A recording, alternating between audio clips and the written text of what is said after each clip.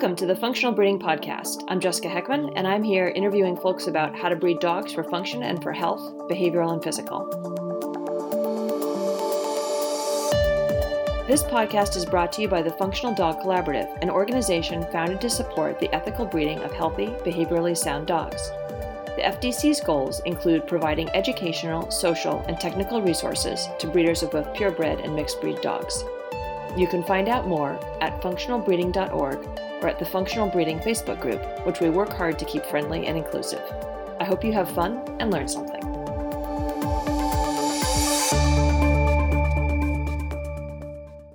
Hi, friends. I am pleased to have Sara Reusche, she, her, back on the podcast. Sara is a CBCCKA, CPD-TKA, CVT, and she owns Possibilities Dog Training LLC, which has 2 locations in Southeast Minnesota and the Twin Cities Metro. Sara is back to update us on her multi-gen mixed breed breeding program and her new litter. She's going to talk with us about transparency in breeding, making hard decisions, and tells us all about her latest litter of dogs bred to be excellent companions and sports light partners. Sara, welcome to the podcast. I'm so glad to have you back. Yeah, thanks for having me. I'm excited. Me too. So for those who didn't listen, Sara was one of the very first people that I interviewed back when I was nervous about convincing people to come be on the podcast. And she was someone that I knew pretty well. So I was confident that she would come and talk about her breeding program then. And there have been changes since then. And she has a nice new litter out there. And so we thought we would to talk about that. So let's start off. Tell us about your dog, Sara. Who do you live with? So currently we have 4 dogs in our household, and 2 of them I actually introduced last time, and then there's 2 new additions. So just briefly, the 2 that I introduced last time, Pan is a purpose-bred sport mix. He's 7 years old, and he's a mix of Border Collie, Jack Russell, Staffordshire Bull Terrier, and Whippet primarily. He is 24 pounds and 15 inches. And then I have his daughter, Biz, and Biz is 3 years old. She's 18 pounds. She's 13 and a half inches at her shoulders. And she is Pan's daughter, and then the mom is a Staffordshire Bull Terrier, Rat Terrier cross. And then for the new additions, Morrigan, Rig, is a 14-month-old, I'm calling her a spicy border whippet. So she's mostly border collie and whippet, but she's got a little bit of Malinois and a little bit of border terrier just for flair. And she definitely has a lot of flair. I like it. She's a lot of dog, but she's also a lot of fun. She's kind of one of those dogs that as a trainer makes you look really good. But then living with her day to day, part of it is her age, but she's also just a very busy dog. So she's a dog who needs a little bit more than my other dogs. And then the newest addition was actually not planned. We ended up keeping one of the puppies from this recent litter that we're going to be talking about. So Iro is 13 weeks old, and he is Biz's son out of a Cavalier stud. And he's actually a dog that, again, we weren't planning to keep him, but my husband fell in love. So now one of our 4 dogs is his fault, which is really nice for me. And he's delightful. He's a really nice little dog. He's very easygoing. He's very happy. We've said that his theme song is Walking on Sunshine. I mean, that's just his personality. He sounds like with Cavalier, so much Cavalier in there, he might be a little less spicy. He's definitely, very milder. Vanilla. Yes. Nice. So, and when we talked last, we talked about how you bred Pan and produced Biz. So, and I guess you've already mentioned which of these dogs are in your breeding program, but do you want to tell us more about what your program's goals are and how long you've been doing this and how long you hope to do it? Sure. So I like to summarize my breeding program goals as gateway dog sports dogs. And what I mean by that is that My dogs are first and foremost pets, and they're going to pet homes. I want them to be a member of the family. I want them to be very sociable, very easy to take into public, very stable, just kind of very simple dogs to own. Not a lot of complicated management or training needed. They're just kind of good to go. But then also dogs that enjoy doing things with their people, that are going to be very trainable and very fun to do activities with. So if somebody wants to get into barn hunt or dock diving or disc or rally obedience or agility, or lure coursing, I'm trying to think of all of the things that dogs that I've produced have done, and they're happy to do that, right? They like doing things with their people. They're going to be, functionally sound, so they're going to physically be able to do these activities for long careers, and then just mentally sound, where they're going to be happy and stable and sociable and trainable. So that's kind of my base goal. As far as how long I've been doing this, I'm fairly new to the breeding world. I'm not new to raising puppies. I've been doing that for about 20 years through various shelters and rescues. But as far as the front end work for breeding, that's very new to me. So making matches instead of just having a pregnant bitch show up at my house and being like, we don't know when she's due, but here, good luck. That's very new. That sounds hair raising. One thing that I didn't really realize is how much more difficult whelping is in the rescue community, and how much you learn. And it's something that I'd recommend if people are thinking about breeding and they're thinking that that may be something that they want to do in the future. Raising some litters for your favorite local rescue or foster-based organization, you're going to learn so much. And it's nice to have then those, support networks in place. So if you have a medically complicated puppy, you've got the resources of the shelter rescue. You've got people who are experienced with that, because it is a lot harder whelping a dog when you don't know the due date and you don't know the health status, and mom comes to you very stressed, and the puppies might have genetic issues crop up. The last litter that I whelped for rescue, we didn't embark on one of the puppies, and we had already kind of suspected it was a hoarding case, that maybe the sire and dam were related, and they were brother-sister. So that litter was, 25% COI. And unfortunately, we lost 2 of the 4 puppies to pretty serious genetic issues. One of them had a severe cleft palate, and one of them had atlantoaxial luxation and laryngeal collapse. So he just wasn't able to make it. Sure.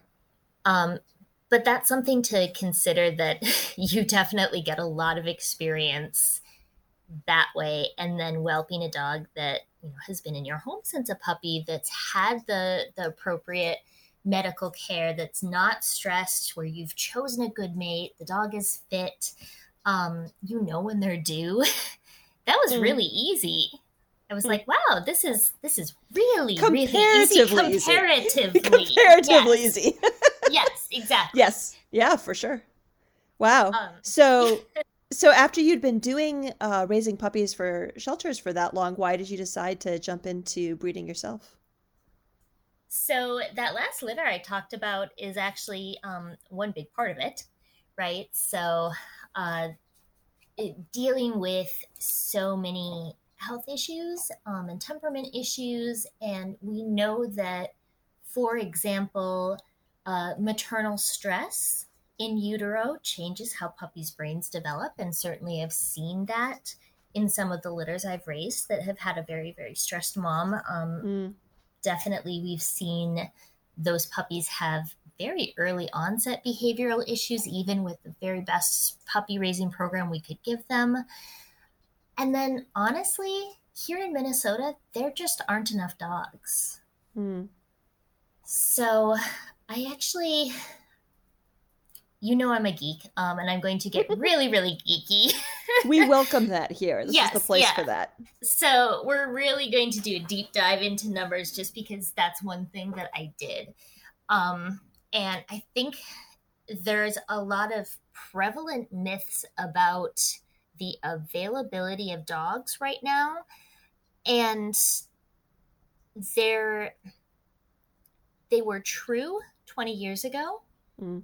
and they're no longer true, but we're kind of holding on to those myths as a community. And certainly they are still true in some areas of the country. So if you live in North Carolina or California or Florida or Texas, those myths are still true in your area.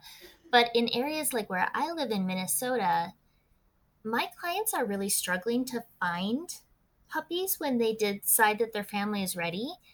And the puppies that we're seeing coming through our puppy classes at Possibilities are just more complicated than the puppies we were seeing a decade ago or two decades ago.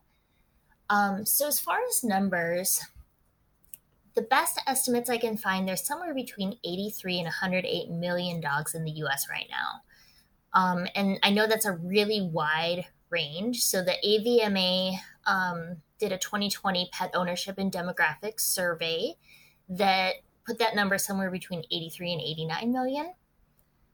The American Pet Product Association's 2021 to 2022 survey was a little bit higher. They were saying up to 100 million dogs in the US. And then Best Friends didn't have a date on the data that they had on their website, but they were estimating somewhere around 108 million dogs in the US. So there's a lot of dogs in the US right now. If we're looking at like the average life expectancy of dogs, the most recent number I could find was actually a UK based study, but I think it's probably pretty applicable to the US population because we have similar lifestyles, right? And we have similar reasons for acquiring pets. We keep our pets in pretty similar conditions. But that study was saying that the average dog lives around 11.23 years. So when we look at those numbers, what that means is that the annual replacement rate for dogs in the US is probably somewhere around like 7.4 to 9.6 million dogs per year. So and these are big assumptions, but if everybody, when they lose a dog, gets another dog, and the number of new people getting dogs is pretty similar to the number of people that are maybe not getting another dog for whatever reason, that's a lot of dogs that we need to replace every year. So then we have to ask, like, where do those dogs come from? Where are people getting dogs? Right now, around 3.1 million dogs enter shelters annually. But about 23% of those are returned to their owners. And that's based on the most recent data I could find, which was from the ASPCA, and that was in 2019. So, and then the ASPCA data also said that around 13% are euthanized for various reasons. Some of those may be due to space or due to lack of homes. From being in the shelter and rescue world for so long, I can say that a lot are probably not. A lot are probably health-related, untreatable issues like that. Yeah, So, there are. I think Best Friends does actually have statistics on how many dogs are euthanized. Dogs coming into shelters are euthanized for being basically unhealthy, untreatable. right. And it's yeah, it's a surprisingly large percent of the euthanasia statistic, right? So if you It sort of is, are yeah. cutting the euthanasia statistic into some of these dogs really are not appropriate to adopt out. A lot of them are dogs that are coming in where the owners are basically saying, I'm surrendering to the shelter with the expectation that the shelter will perform the euthanasia. A lot of the owners actively request that, right? So there's dogs who are very, very sick or sort of otherwise end of life versus the dogs that are euthanized for space. And Right. right, and the numbers used to be hugely skewed to the dogs being euthanized for space, and there are statistics showing that's skewing back the other way now. that space is, I mean, it's definitely, as you said, it's definitely still an issue some places, but it's really not an issue a lot of other places. Right. Well, and we know that a lot of the dogs that would have been euthanized for space now, we have programs in place where we are getting them where they need to go to find homes. So um, the local rescue that I foster for, the vast majority of their dogs, probably I would guess at least 95% of their dogs are dogs that are coming from out of state. So we're shipping dogs up to Minnesota to provide dogs for people who want them, because we don't have enough dogs in Minnesota being produced to kind of replace the dogs that are being lost. Is that And where so, the puppies that you were raising, were those coming in from out of state? yeah, like the last litter that that hoarding case mama that I took in, she was from Texas. Right. So the vast majority of those dogs are coming up from down south, some from other countries, but it's pretty rare that we're seeing euthanasia for space anymore in most areas of the U.S. So if we look at that, 3.1 million dogs coming into shelters in the U.S., if we subtract out that 23% of dogs returned to owners, that 13% of dogs euthanized, that leaves us with about 2 million, a little under 2 million adoptable dogs each year. And remember that the replacement number for dogs in the US is around 7.4 to 9.6 million dogs a year. So we can't just replace dogs with adoptable dogs anymore. 20 years ago, absolutely. 20 years ago, we did have so many dogs in shelters that that was the best place to send people, because you could Yeah. find that perfect pet in shelters, but that is no longer the case, at least here in Minnesota. So then I said I was going to get geeky. I've got other numbers too. No, go for it. Go for it. So what about breeders? So I looked at AKC statistics, and based on the 2021 numbers, and I got those from the January 2022 Board of Director meeting minutes, the AKC registered over 800,000 dogs in 2021. And that was actually the highest number of registrations that they've had in 14 years. So, if, just so that we have conservative estimates, if we assume that every single AKC breeder is responsible and is breeding dogs with a focus on health and temperament, and that any AKC registered dog is going to be a good fit for the average pet home, that means that purebred, responsibly, AKC registered dogs would account for 8.3 to 10.8% of the replacement dogs we need each year. Right. So it's a pretty little drop in the bucket. As far as irresponsible breeders, looking at the HSUS's 2021 data, they're saying that about 1.3 million puppies are produced by USDA licensed facilities each year. So those are puppy mills, generally, right? And they're thinking that if you take into account non-licensed puppy mills, that might be closer to double that, so 2.6 million. So irresponsibly bred, kind of factory farmed puppies are probably making up, 27 to 35% of our replacement dogs in the US each year. And a lot of that is education. People just don't know. And then I think a lot of that is also availability. If you want a puppy, here in Minnesota, it's hard to get a puppy from a shelter or rescue. They get adopted really, really quickly. And if you're trying to get a puppy from a responsible breeder, you're probably looking at a several-year wait. And you kind of have to know people in the community. With a lot of good breeders who are doing all of the health testing and titling their dogs and things like that. They're not necessarily just placing dogs with anybody who asks. You kind of have to already have a base of knowledge that the average pet owner might not have. It's hard to get your first dog, right? It is. Yeah, you have to kind of know the secret handshake. Yes. Right? Because if you ask, like, do you have puppies available? How much are they? Most responsible breeders aren't even going to respond to you. Right.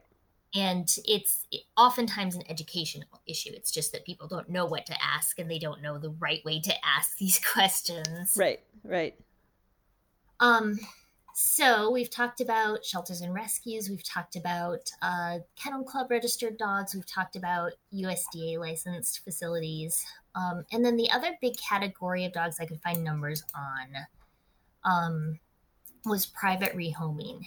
And according to Best Friends, about 35% of people get their dogs via private rehoming. So that's your dog is from a friend or relative or a coworker or a neighbor. You know somebody who's getting rid of their dog and you think that dog's going to be a good fit for your household, so you get the dog that way. Or your coworker had an oops litter because the neighbor dog jumped the fence and the puppies are really cute, so you get a puppy that way. So that's about 35% of the dogs, which would be about 2.6 to 3.4 million dogs per year.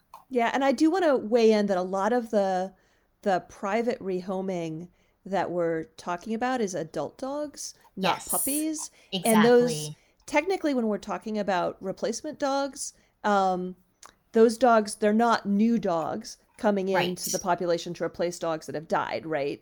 They're right. moving from someone. I know you know this, but I'm sort of explaining for the audience. But they're No, moving it's a great from, point. yeah, they're moving from someone who has a dog to someone who didn't have a dog, right? But they're not adding to the dog population. Right. I would note that gave a talk similar to this at one point, and it was pointed out to me that the other group is who we would sort of characterize as backyard breeders, people who are selling dogs more or less to make money. They may be doing it to sort of more for fun or for a hobby, or they may be doing it to make money, but they're not producing the volume of what we'd call a puppy mill, and they're producing the dogs out of their house, but they're maybe not focusing on health testing the way we might like. They're not thinking through carefully pairing dogs. It's more haphazard.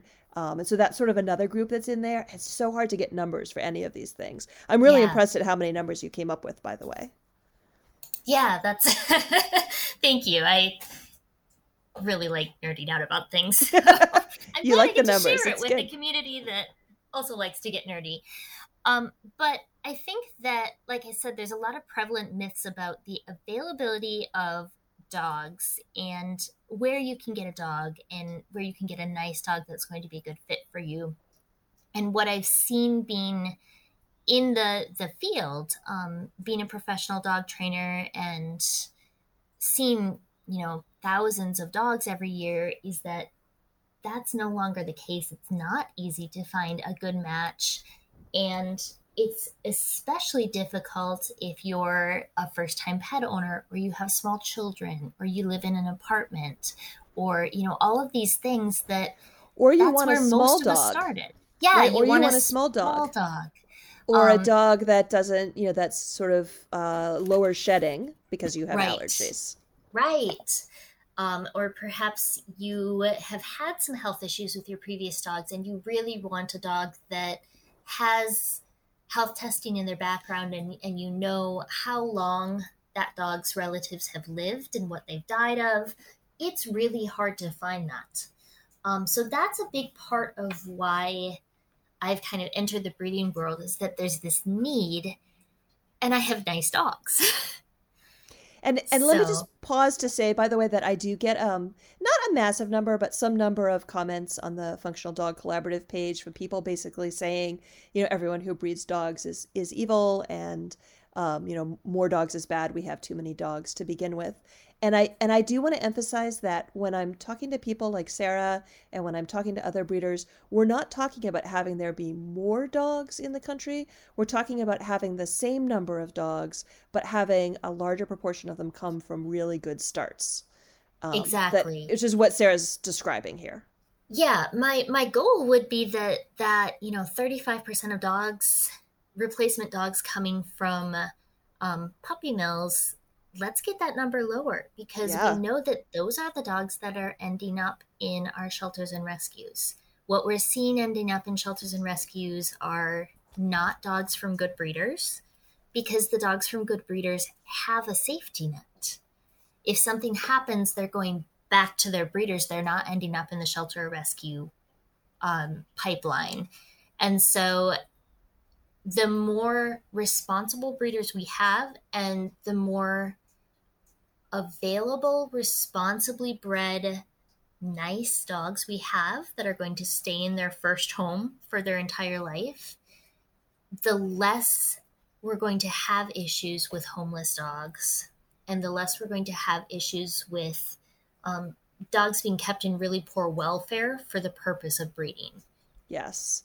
And I also want to note that Sarah is not saying that there is a problem with the dogs who are in shelters, right? Oh She's God, talking no. about right. That's But that's what some people hear, so I just right, want to be right. careful. So Yes, she's I talking appreciate it. about a safety net that does exist. You know, breeders who are really responsible breeders always say one of the things that they are contracting to do is to manage any dog that loses its home, so take it back or find another appropriate home for it, but they don't want their dogs ending up in shelters.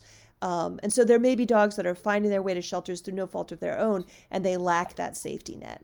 But the Right. the other thing I like to point out is that dogs who have no behavior problems typically move through shelters, even in high population areas, very quickly.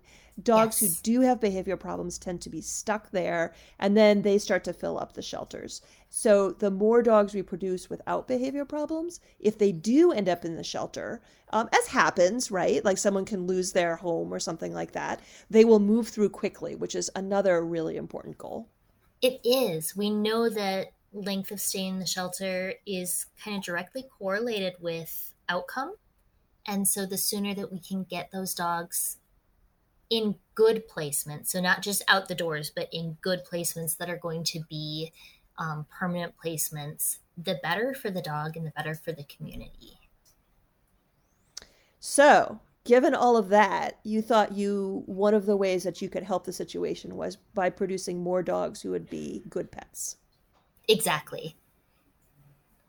So tell us about it. So you knew a lot about raising puppies and presumably a fair amount about whelping, but you had to learn how to take a dog and find a good match for that dog and how to health test and how to interpret the health test. So where did you learn and how hard was it?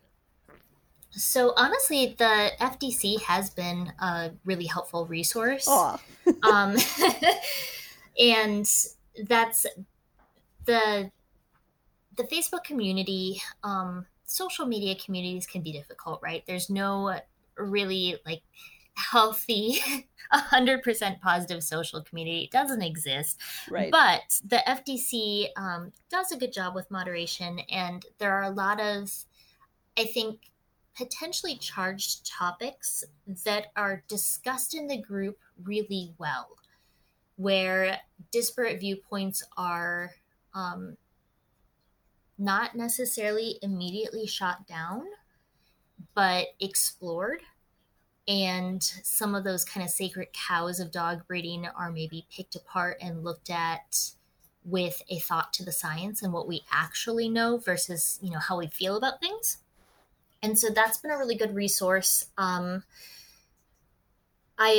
done quite a bit of reading. I've done quite a bit of online continuing education, and it's great because I'm also a certified vet tech, so I can get my CEs to keep my vet tech Nice. licensure at the same time. Good Dog has some really good resources. So Good Dog is in online breeder listing, and if you're a breeder listed with them, they have a lot of free educational resources, and they've got a lot of quality content. They're the ones that have taken over the Avidog puppy raising program after Gail Watkins retired. And then Embark has also had a lot of really good free educational resources. I've attended their conferences. They have online conferences that are recorded that are really good. So there is a lot of good information out there. It's just kind of sourcing it and then just being willing to geek out and follow that information up by looking up the studies and reading through the papers and talking to people. So the other thing that I found really, really helpful is that there have been a good number of experienced breeders who've been phenomenal about mentoring me. Oh, and great. answering all of my questions. And there's a lot. So there have been a lot of questions. Um, God, I'm trying to think where to go next, but I'm tempted to say, can you think of any of those questions off the top of your head, just to give us a flavor? I've had a lot of questions about specifics. So, and I know we're going to talk about that momentarily. I had one health testing result that was not expected with my girl, and kind of talking through that with multiple breeders and then geneticists and veterinarians and basically everybody I could ask about Mm, it yeah, was really helpful. So, asking about specific situations, asking about, if you were in this situation, what would you do? yeah, And then also asking um, questions about looking forward. Does this seem reasonable? So, talking about like breeding goals. Is this a reasonable goal? Is this something that we can achieve through breeding? Because I think sometimes and I'm talking just for myself, I don't want to talk about breeders in general because I'm very, very new, but I know I like to think that I can control everything and that it's possible to breed a perfect dog. And it's not, right? Genetics are really complicated, and dogs are um, autonomous beings with their own thoughts and their yeah. own wants and desires. And environment does play a big role in a lot. And biology So, is messy and complicated. exactly, exactly. So I'd like to think that I'm perfect and I can breed the perfect dog, and we all know that none of that is true at all. Right. No, and it's right, and no one can. Right. There's always going to be issues, and I think the way the dog community has dealt with that so far is by just be carefully not talking about it if there's an issue in a particular dog, which makes it look like there are perfect litters out there, and that's more just sort of a veneer that when there's more transparency, you start seeing what the various issues are. Yes. And that's something that I've definitely dealt with firsthand. And again, we can talk about that more in a little bit, but I've definitely dealt with the dog community really being uncomfortable and judgmental about my transparency about things. And I can see where it's very easy to get punished into silence if you're Yeah, part of those communities. yeah. Facebook is very good at punishing people into silence. Yes. Yeah, so I guess the big question to start with before we get to some of the interesting decisions that we've been talking about is what health tests you did, because you aren't breeding purebred dogs, and when people are breeding purebreds, there's a relatively straightforward process for figuring out what health tests to do. Usually, the breed club has a list, and then you might want to add a couple based on your lines or particular concerns. But with mixed breeds, it's really unclear. There's on the one hand, some people advocate breed for everything that could be potentially relevant in any breed that's in the mix, which is what a lot of people do, I think, mostly so that they don't get yelled at on social media. Right. Because in a lot of cases, if the dog is not a purebred of that breed, the test is much less relevant. And so it's probably the case that mixed breed dogs actually need less health testing, but not having the evidence for that, most people just sort of play it safe and go for more. Where did you come down in the middle of all of that? Yeah. So with Biz, when I was looking at breeding her, her parents both have health testing. And so for her dad, for Pan, we did his hips, elbows, eyes, and patellas, and then hearing. And so with him, he has some white headed dogs in his background, and he had some white spotting on one ear. So just Mm, to make sure, even though there were no signs that he had any deafness, we also did a bear. Um, her dam had hips and elbows and eyes done. And then both parents also had a full embark panel. And for both of them, it came up as clear, so no at risk and no carrier. sure. So that's kind of the information I was starting with. And then for Biz, I also did kind of the the baseline, what I feel like is responsible for, any mixed breed, which would be an embark panel, and then hips, elbows, and eyes. So her hips came back as excellent. Her elbows and eyes were both normal. And then her embark panel was clear, so no at risk and no carrier. And her COI, her coefficient of inbreeding on embark, so her genetic COI is 1%. Oh, that is very low. It is, which her litter actually ended up being 0%, which is what we anticipated because of the cross, which we'll talk about more in a minute. And then I also did patellas on her, and that was the health test that came up as abnormal. And so I'll talk about that. I haven't been punished into silence yet. We'll see if we can work on that. Right. So with her patellar exam, her right knee is normal, and her left knee came back as a grade 1 out of 4. And what that means is that she's asymptomatic. So she's very active. She competes in disc dog. She competes in lure coursing. She was actually at a disc dog trial this last weekend where we were doing combination games. So it's a combination of disc and agility. So she was jumping and catching discs. She doesn't show any symptoms of patellar luxation. She doesn't skip. She doesn't have any pain. She doesn't have any arthritis. But if we push, she does have a slightly shallow patellar groove, and so it would be possible to get her kneecap out.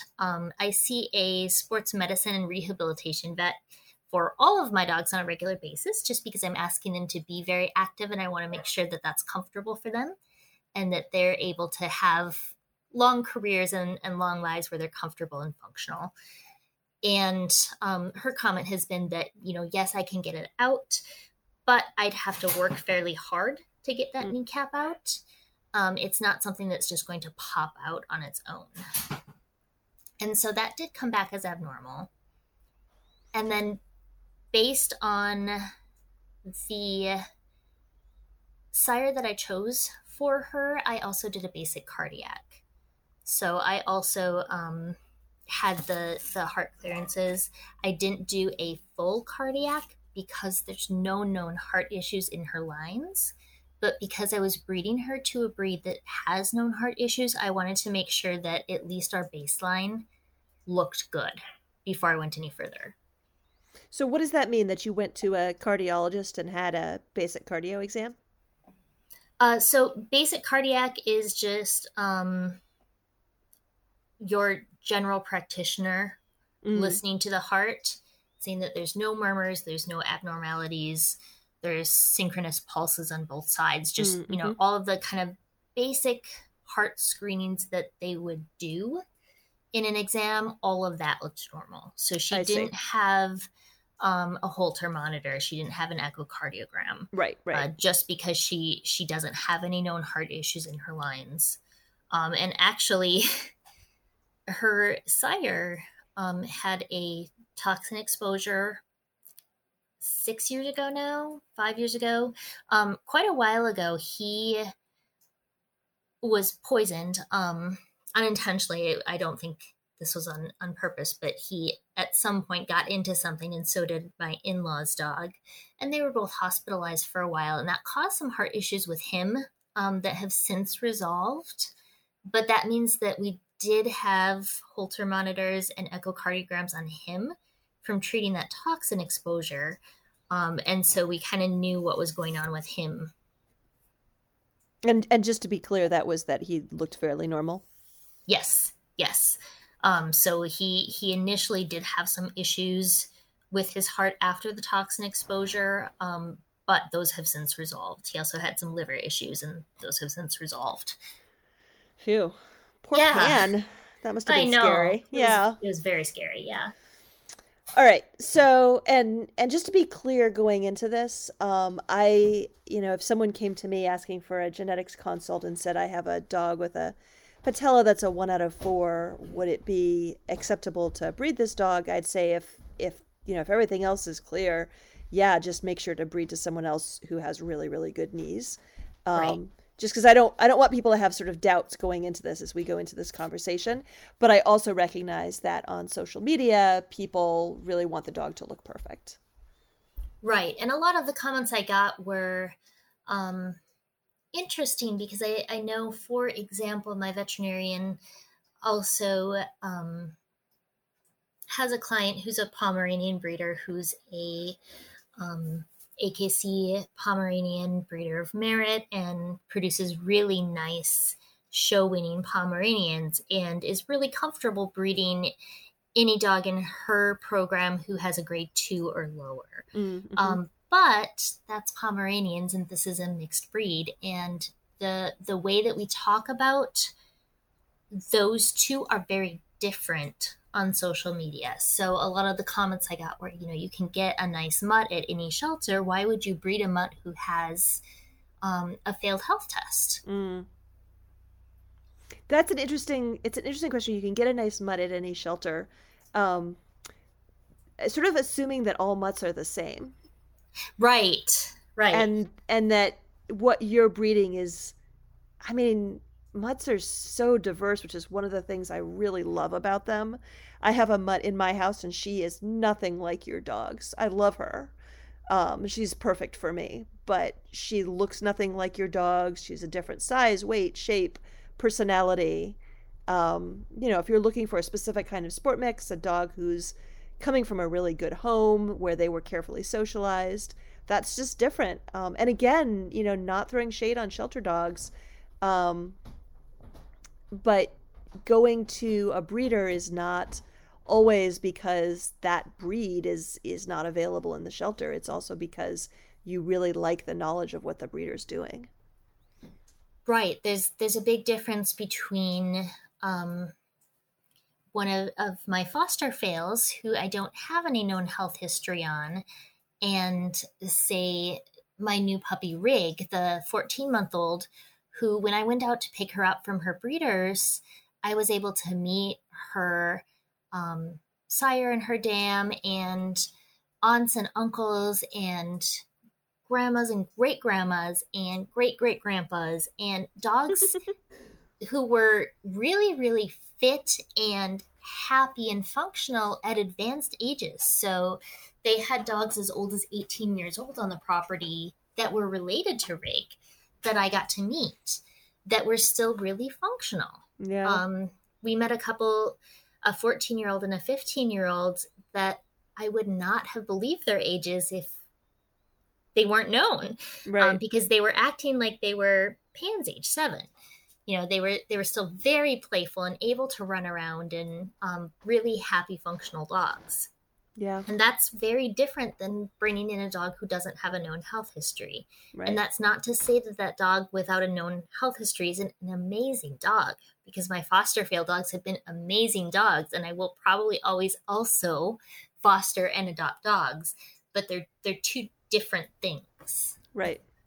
Right. And just calling back to what we said earlier, which is that, we'd really like to, both of us would really love to see more dogs in this country coming from really excellent beginnings.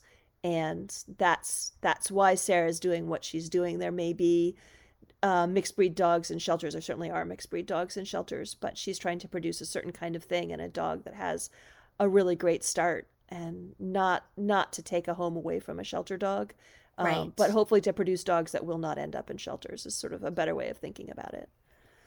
Yeah, exactly. Yeah, and God, it's funny, like the 1 out of 4 patellar result. I'm like, well, that is a perfect dog, though. Like it's like I wouldn't breed her to another dog who had a 1 out of 4, but Right. that's not hard to find, though. Right.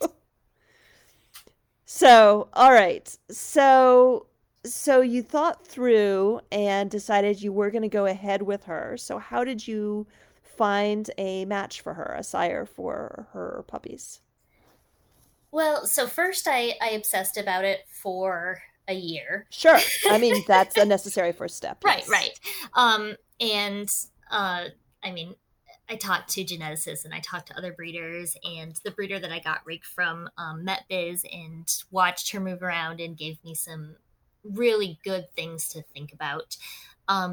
And then I talked to veterinarians and theriogenologists. And the big thing that kept coming back was um, that, this is a dog that is probably worth breeding because this issue is something that we can test for.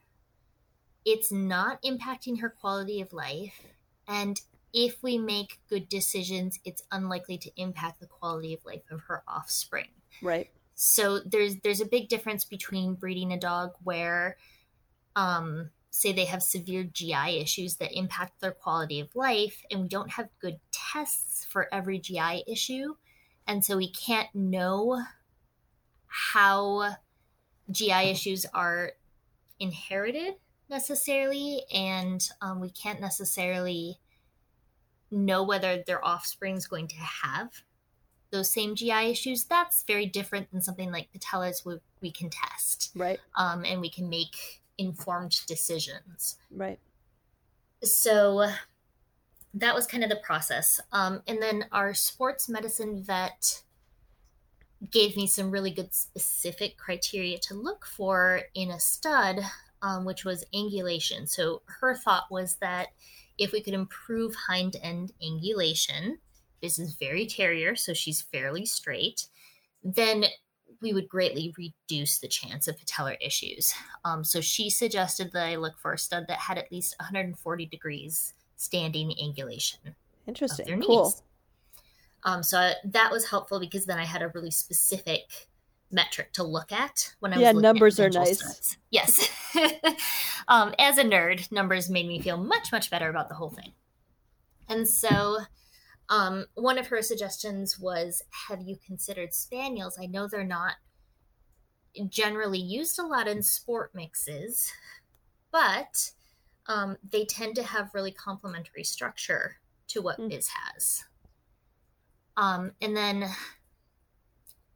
as I was thinking about it more, one of my concerns was that if I was placing Biz's offspring with really serious sports competitors, then if there were patellar issues, that was likely to be a big problem. But if, say, some of her puppies ended up with a grade 1 patellar issue and they were placed in homes that wanted pets first and foremost, which again is what my breeding program is focused on, that's less of an issue, right? It's not going to be a quality of life issue. It's not going to be something that's going to impact that dog's relationship and ability to do things with their person. Yes.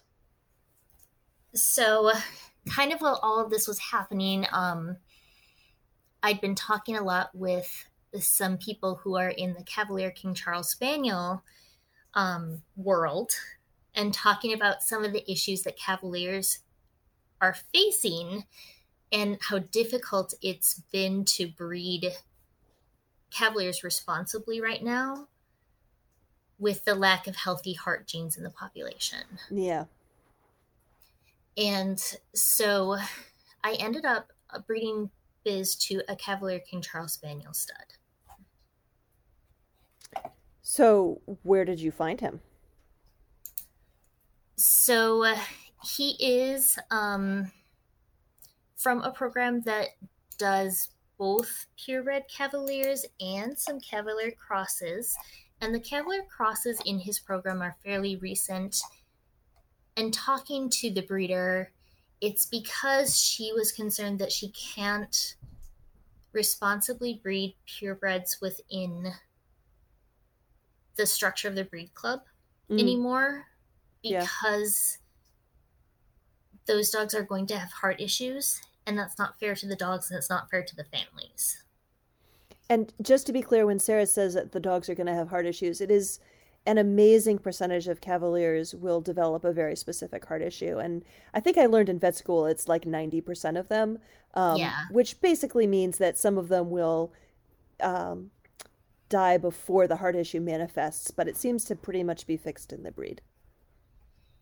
Right. And unfortunately, that's not the only problem. There's also problems, other problems with syringomyelia and Chiari malformation. Yes. And so it's kind of, it's like whack-a-mole with health issues, right? If you're Yeah. focusing on maybe reducing your coefficient of inbreeding, so getting more diversity into your lines, then you're probably going to be crossing to dogs that have one of those two very serious issues. And if you're focusing on avoiding one of those issues, you're probably going to have to look for a dog who has the other issue, right? You can't necessarily find dogs who are clear of all the issues. They just aren't out there in the population. Right. Or if they are, they're probably really closely related. Yeah. And so she had already started doing outcrosses. What And was so I she knew that outcrossing to? I'm curious. she's outcrossing to poodles and bichons. Okay. So she's definitely not well liked by her breed club. Yeah, I can imagine. Anymore for that. But the dogs she's producing are much healthier than necessarily some of the purebred Cavaliers. And I'm not saying every Cavalier, like I don't want it to come across that way, but just in general, the Cavalier mixes from health tested and responsibly planned litters are less likely to have these health issues than purebred Cavaliers. Right. So I knew she was already open to mixed breeding, and we knew each other from online communities going way back.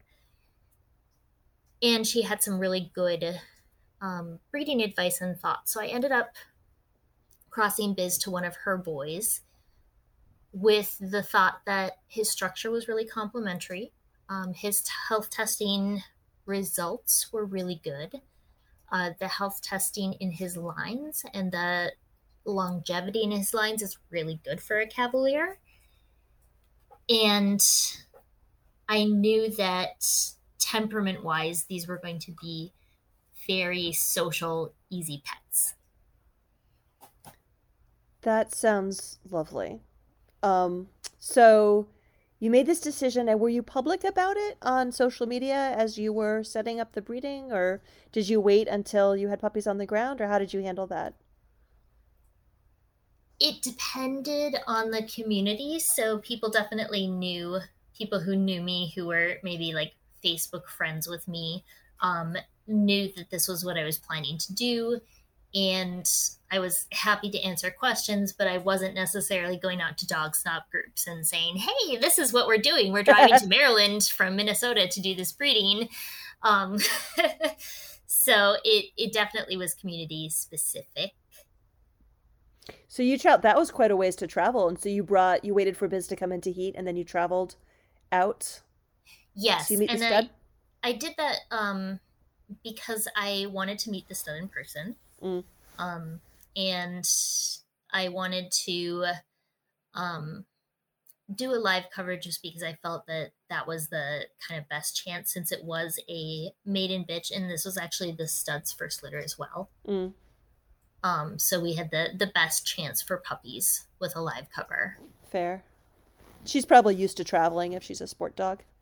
She's an amazing traveler. So one of the things I do with my dogs is they all have their own personal crate, and we get stickers from every like national park we visit with them, or all the adorable. places. And yeah, so they've got like their little travel log on their crates, and her crate is actually running out of space. She's been so many places with me, so she loves to travel, and she's the perfect little traveling companion. Oh, that's great.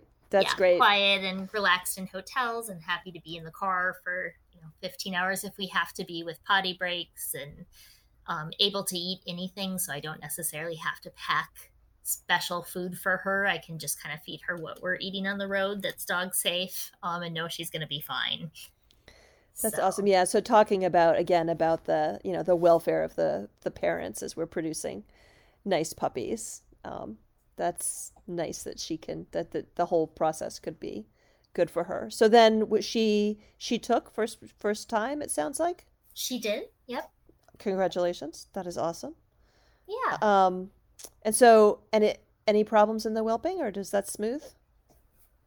So this is where I go back to, my whelping experience is primarily with shelter and rescue dogs, and oh my goodness, this was easy. And I'm not saying every whelping is, because it's not, and we know it's not. But because she was so fit, she didn't really lose a lot of conditioning during her pregnancy. She got big, but she was still very, very active. Um, her delivery she had 5 puppies. And the time from the birth of the first puppy to the birth of the last puppy was an hour and 15 minutes. Wow. So I've never attended a whelping that was that fast. It was very, very fast. She was a phenomenal mother right from the start. And it was just, the puppies were all born very active and vital, and nobody needed anything special. It was a very uncomplicated whelping. Oh, that's fabulous. It was. That's fabulous. So, and then you were talking about placing the puppies more in sort of more pet homes, but there's a big space between pet home and very high level competition homes. So where did these puppies fall and what kind of homes they went to? So the homes that I was looking for specifically were homes that wanted a pet first, but were maybe dog sport curious. Um, Two of Bizzo's brothers are junior handled in their Hmm. sports, and so I was excited for the prospect of placing some of the puppies with junior handlers. I think, um, from a community perspective, the more we can support junior handlers and welcome them into the community and place fun, easy dogs with them, Yeah. the better for our dog sports, right? Because I Yeah. like playing these things with my dogs, and I'd really like it if the communities continue to grow and survive. Yeah. So that's kind of who I was looking for. And the people who had maybe not had a lot of luck with finding responsible breeders, um, because of other aspects. So things like people who've maybe had to euthanize a dog for behavioral issues in the past, Mm-hmm. can sometimes find themselves blacklisted from good breeders or people who are first time pet owners. So that's what I was kind of looking for in homes for this litter. Um, it's not what I got, and it was really surprising and almost a little alarming. So of these 5 puppies, every single one was placed with a professional dog trainer. Okay. How'd that Um, happen? and They were the wait, let me guess. The professional dog trainers were sick of having dogs with behavior problems? you've got it. Yeah. Yep. So when I look at my puppy list right now, and some of that just might be kind of word of mouth on who I know. So there's definitely a bias there. But my puppy list is 90% pet professionals. So it's shelter and rescue workers, professional dog trainers, veterinarians, and especially veterinarians who specialize in behavior, and vet techs. That's who's on my wait list. Hmm. Um, and it's kind of telling, I think, that those are the people that are really specifically seeking out these easy pet dogs because they've had a difficult time with dogs in the past, and they're tired. Compassion fatigue is real. Yeah. I mean the border collie that a lot of people know my story with him has me completely exhausted and I want something really easy next time. And you and I have talked about how I would love to have one of your dogs if you ever started moving away from the terrier direction, Right. which now you have, so. I have, yeah. And actually, the Cavalier that I chose is a registered therapy dog. He works every Oh, week in the hospital, and he lives with chickens, which was something that obviously spaniels can be kind of birdy. And I know that Biz is a very proficient hunter. She's a very good terrier who does very helpful terrier tasks around our household of keeping sure. vermin out of our house Sure. this time of year in the fall when Oh, they're that's all trying to move in. yeah, I would take one of those. Yeah. um, and so I did want to move away from that a little bit just because it can be more difficult for the average pet home to manage highly predatory dogs. Sure. And so choosing Benny as the stud, my hope was that we would move away from some of that prey drive. And it's too early to tell with the puppies, but so far it's looking promising. Um, Obviously, some predatory behaviors don't show up until social maturity, so we won't know for sure until they're like 2. Well, what do you know so far? So first of all, what do they look like? So I've been joking that they're like off-brand beagles. Ah, So they're like great value beagles. They 2 of them are tricolor, and 3 of them are white with sable. mm, And they definitely have the Cavalier expression. They have a little bit more muzzle than a Cavalier. Um, they've got the Cavalier ears. yeah, I was They're curious all about the short ears. coated. Yep, they Bummer. all have those long off-brand beagle ears, Interesting. Who knew that was dominant? Okay. right? Um, and then they, um, as puppies, they looked just like Cavaliers. And I was like, okay, so we all got the Cavalier body shape, and then they all hit about 10 weeks and their legs just started going. So Yeah. they're Cavaliers with longer legs. Yeah. Um, Nice. so what I had told people who were interested in this litter was that I was hoping that they would be pretty functional dog-shaped dogs, and that's Hmm. definitely what they are. They're dog-shaped dogs. There's nothing exaggerated about any of their traits. They're just kind of what you would think of as the average dog plus long ears. And how are they behaviorally? You said it was too soon to really tell, and I concur that they're certainly going to change as they mature, but what are you seeing so far? So, what I can say so far, based on kind of comparing them to all of the other litters I've raised, is that they are very social. They seek out children. And some of that might be socialization. I was making sure that they were exposed to positive interactions with kids when they were with me. But I think a lot of it is also probably just kind of genetic sociability. They really like people. They want to meet people. They want to connect with people. They want to be petted by people. So they seek out new people. They seek out novelty. So they're very environmentally unconcerned about things like loud noises or Nice. new surfaces or I had little Iro at a disc dog competition this last weekend, and he was just cock of the walk at the disc dog. He was just strutting around with his little sweater on because it's Minnesota and it was like a feels like temp of 30 degrees Uh, Fahrenheit. But there were barking dogs, there were really active dogs playing disc, there was a loudspeaker, there was a inflatable blow up Jack Skellington because it was nice. Halloween That's themed. terrifying. Yeah. And he was just, all of it was great. He was like, this is amazing, this is so much fun, I'm so excited to be here. Fabulous. And every person and every dog he met, he was just a delightful social little guy. So comparatively, those are the things I've seen that are maybe different from other litters I've raised, that there's less sensitivity to novel environments. And that's not to say that there's definitely a range in the litter. So there's some puppies that are more environmentally sensitive than others, just like in every litter. Sure. But even the ones who are more environmentally sensitive, maybe they'll startle when they first see something new.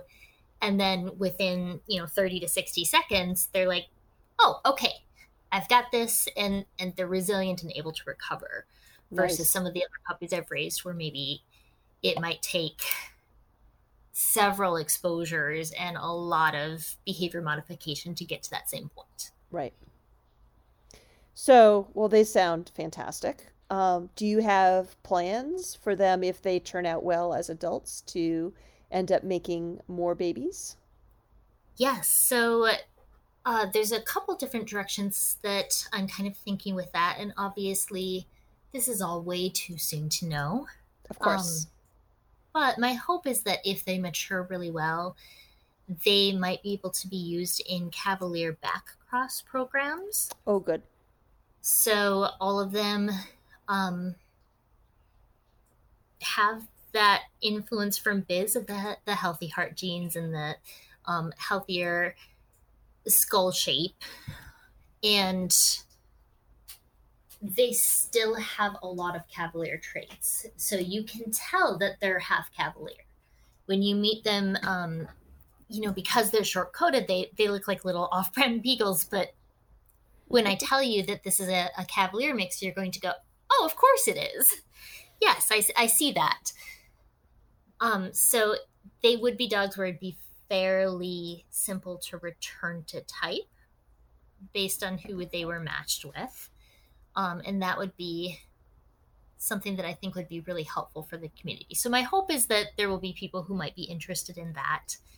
And then obviously I would like to continue with them just with this goal of nice, easy pet / hobbyist sport level dogs. Yeah, I call it Sport Light.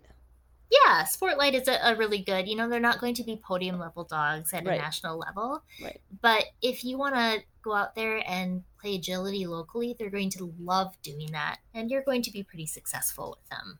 Yeah. So, but you only kept one of them and he's a boy. So how does that work? Yeah, so we had 4 boys and 1 girl in this litter. Oh, bummer. Right. And a lot of the people who were interested in girls. So I said, that's what happens. If you guys had all been interested in boys, we would have the other way around. We would have had 4 girls.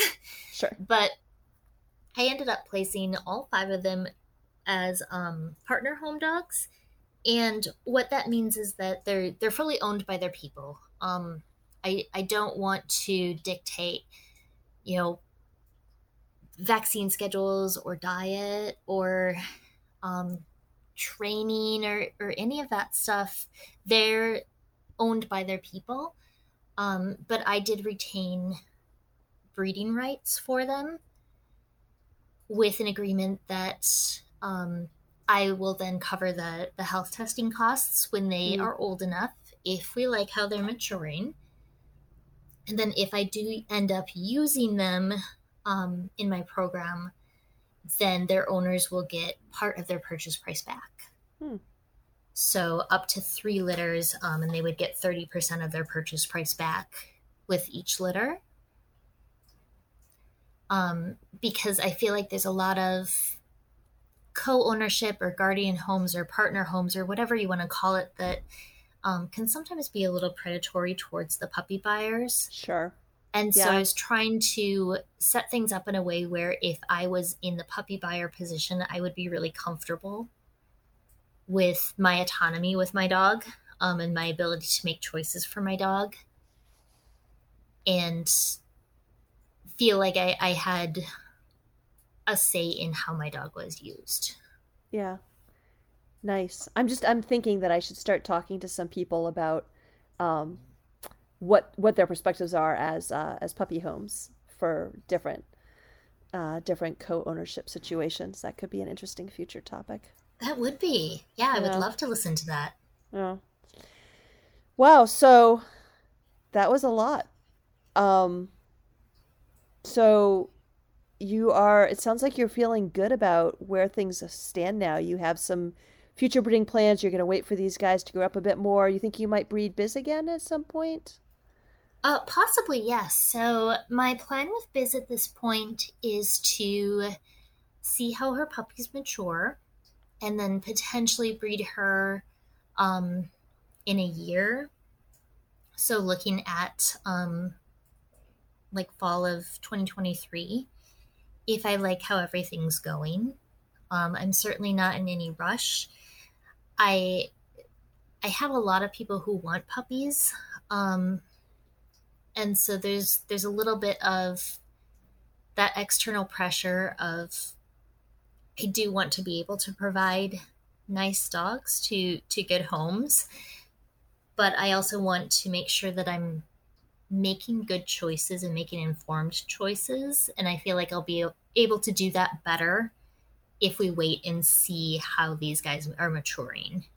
Yeah, I think that makes a lot of sense, seeing what kind of genetic material she's passing along. It's going to Right. be so interesting to see how these guys turn out. It is. I'm really enjoying it. And I'm really enjoying the updates I'm getting, having these puppies with professional trainers who've raised a lot of puppies, and what they're seeing has been really helpful. Well, it certainly wasn't what I was planning on. Um, I feel like I am getting a lot of really good information from it, and they couldn't have gone to better homes. They're all in. I just love all of their homes so much. Well, I'm really glad it turned out so well. And thank you so much for all of this detail about what this whole experience has been like for you. I know you have a long waiting list. Do you want to give people information about how to get in touch with you if they're interested in your program, or are you feeling overwhelmed as things stand? Oh no, I'm happy to share that information. Obviously, I do have a lot of people who are already interested, but that doesn't mean that I'm going to have the right litter for each person. Fair. So, for example, my young dog Rig is a much higher drive dog than Biz or Pan. And if I choose to breed her, her puppies would be going to very different homes than Biz's puppies, because she is more dog, and I'd want to make sure that they're specifically going to people that want that welcome that. So my program is Puzzle Dogs, and it is on Facebook. So you can search for Puzzle Dogs on Facebook and find me there. I currently have a Good Dog profile. Good Dog has changed a few things, so I don't know if I'll be on there forever, but for now I am, and there's a lot of extra information there if people want to look at my dogs. I also have a lot of information on the Facebook page about titles and health testing and pedigrees, and I try to be really transparent about all of that. So there's links to all of that. I generally tell people that it might not be right away. Like if they reach out to me, give me a little bit to respond, just because there's a lot going on. I've got a lot of balls in the air, but I absolutely will respond. Just it may be a few Even days or a week. even without the secret handshake. Right. Even without the secret handshake, especially without the secret handshake. Yeah. If you ask me a really awkward question, I'll be like, oh, it's one of my people. Well, thank you again, Sarah. I really appreciate this. Yes, thank you so much for having me. No problem. It was my pleasure. Hey friends, some of you have asked how to support the podcast, so we have set up a Patreon page for it. For a small monthly pledge, you help us pay for producing this podcast, and in exchange, you get a chance to suggest questions for podcast guests, and you get early access to podcast episodes. To find out more, go to patreon.com/functionalbreeding. You can also help promote the podcast through subscribing to it through the podcast app of your choice and by leaving favorable reviews.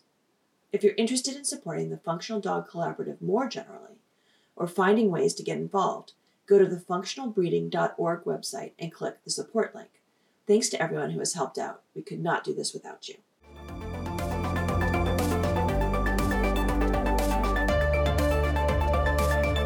Thanks so much for listening. The Functional Breeding Podcast is a product of the Functional Dog Collaborative and was produced by Attila Merton. Come join us at the Functional Breeding Facebook group to talk about this episode or about responsible breeding practices in general. To learn more about the FDC, check out the functionalbreeding.org website. Enjoy your dogs.